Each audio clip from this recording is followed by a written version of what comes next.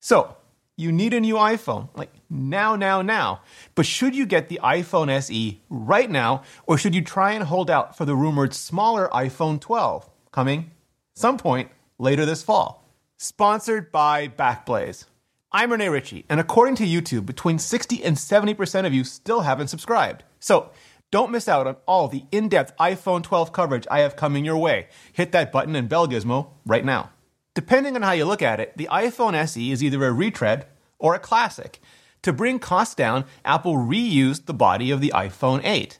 And that means it has a mullet and a goatee. Okay. A forehead and a chin of bezels, straight out of 2014. Same with the smooth, rounded edges, the glass and aluminum sandwich, though that part's from 2017. It's a design Apple introduced with the iPhone 6, and one they still use today for the iPhone 11. The iPhone 12, though, well, that doesn't exist yet. But the usual rumors and leaks that swirl around before any new iPhone release heavily suggest it'll be retro too, but in a completely different way. Like the iPhone 5 or the original iPhone SE, with squared off sides instead of curves, losing the bezels like the current iPad Pro, and adding the glass back of the more recent iPhone designs. Just all retro, future chic hybrid. So if you like the current iPhone design, the iPhone SE is probably your last chance to get it. But if you desperately want a new look, the iPhone 12 should give it to you. Now, the iPhone SE has a 4.7-inch LCD Retina Density P3 wide gamut display.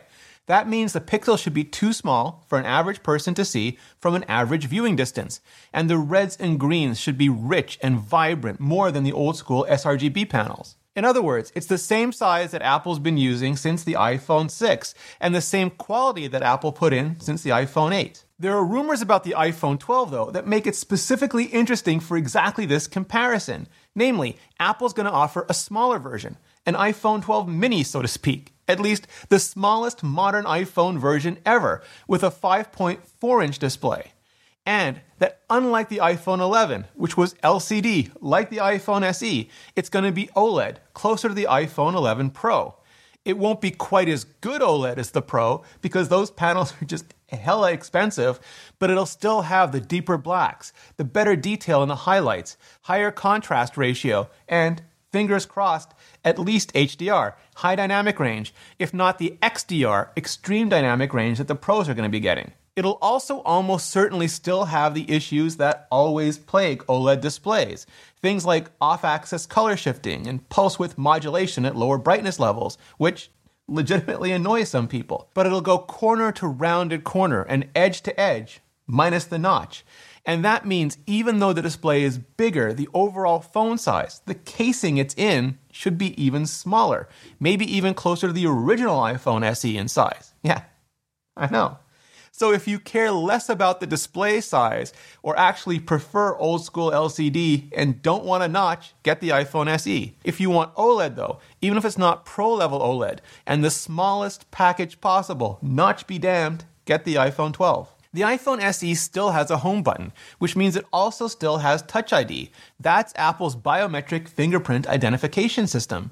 Basically, when you put your finger down on the home button, the capacitive ring triggers a photo of the ridges and swirls of your finger, turns that into math, sends it to the secure enclave, compares it with the registered prints on file, and if it matches, releases a token that unlocks your phone or app or approves your transaction. As long as your finger can reach the sensor, you can unlock it, even if you're not looking at it. But you can't be wearing gloves, and it can be sensitive to moisture levels if your finger is excessively damp or dry, and we're all washing our hands a lot more lately. The iPhone 12, though, won't have a home button at all, and so it'll use Face ID. That's Apple's biometric facial geometry scanner. Housed in that infamous notch, it uses a dot projector, flood illuminator, and infrared sensor to take a 3D snapshot of your face, convert that data to math, send it to the secure enclave, and use a neural engine to compare it with the facial geometry on file, and, if and when they match, releases the same kind of approval token. So as long as the front-facing camera can see your open eyes and nose, you can unlock, even if you're not even touching it. But you can't be wearing polarized sunglasses or a mask that covers your nose, which is exactly the kind of mask a lot of us need to be wearing these days, and it can be sensitive to direct sunlight, blinding the sensor. All of those concerns on both Touch ID and Face ID can be worked around, of course, but depending on how you live your life, one could be just much more convenient and way less of a pain than the other. So if using a fingerprint is easier or better for you, you're going to want to use an iPhone SE. But if scanning your face just feels effortless, you're going to want to feel the iPhone 12. Despite its classic or dated looks, I'm not here to judge, you phone you, the iPhone SE packs very modern silicon under its covers. Specifically, Apple's A13 Bionic chipset, which isn't just snappy now, but should keep running iOS updates as well for at least another 4 years or more. I mean, the 2015 iPhone 6s is getting iOS 14 this year, in 2020, and that tends to be the rule now more than the exception. The iPhone 12, though, should be getting the even more efficient, even higher performance A14 Trionic? I don't know, just enough of the Bionic already. And that means not only will it be stronger, better, faster, but it should keep getting updates even a year longer. If you don't really care about an extra year of chipsets or updates, then the iPhone SE will still be faster than most other phones you can buy for at least a few more months. If you want the most advanced silicon you can buy, though, and updates for as long as you can get them, the iPhone 12 will give you that. The iPhone SE's camera is a bit of a chimera. It's the same basic hardware as the iPhone 8, but it has the image signal processor of the iPhone 11, and some computational tricks all its own.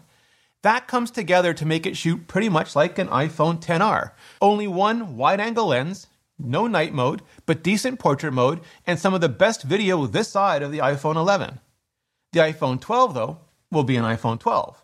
And if there's one thing we can count on, it's that every time there's a new iPhone, there'll be a new, better camera coming with it. That should mean, at the very least, on the base model, a wide-angle and ultra-wide-angle camera, and with a next-generation image signal processor for even better night mode, portrait mode, smart HDR, and likely the best quality video on a phone we've seen yet. So if all you need is a great but not necessarily best camera, the iPhone SE will do you fine. If you do demand the latest and greatest when it comes to cameras, though, then you're going to want to wait for the iPhone 12 this time. The iPhone SE has an Intel modem that, despite AT&T's so shady it should be illegal shenanigans with 5GE labels, absolutely caps out at 4G LTE. Speed is decent, coverage is decent, but there are still a lot of people, especially outside big cities, that just don't get enough signals in enough places. The iPhone 12, including the small one, is supposed to be getting Qualcomm modems back, and ones that can run on the newfangled 5G networks. Now, only the Pro models are expected to get the super fast, super low range millimeter wave technology. All of them, though, including again the small one, are expected to get at least sub 6, maybe even sub 9, since the spectrum just keeps creeping up below the high band. And while nowhere nearly as fast, it's just far more robust. And as the networks roll out, should finally give all those people outside big cities all the bars they've just been promised for all these years. So if you're fine with LTE speeds and connection quality, you'll be fine with an iPhone SE. But if you want or need something more, the iPhone 12 should give it to you, network rollout depending. The iPhone SE has been out for about 4 months already, so its price is a totally known quantity, $399 in the US, which is great, but more in some other countries, which is not so great. The iPhone 11 is $699, which is pretty affordable as new Apple flagships go, and rumor has it the iPhone 12 will stay at roughly the same price. But the 5.4-inch smaller model might be even a little less expensive, around $649, with the 6.1-inch model averaging it back out at $749. So if your budget is $500 and not a penny more, you'll want the iPhone SE. If you're willing to go a little bit higher, though, you'll get way more bang for your buck with the iPhone 12, although we'll have to wait and see just exactly how much buck all that bang ends up costing. Also, Apple may keep the base model iPhone 11 around for $100 less once the iPhone 12 comes out, if that's meaningful or important to you. So, as a lot of you know by now, my real talk advice is always this. Wait as long as you possibly can to buy. Then, buy when you absolutely need to buy. Buy the best you can afford at the time, and then enjoy the hell out of it, because there will always be something new. There will always be something next. In other words, if you really need an iPhone now, as in today, now, get an iPhone SE.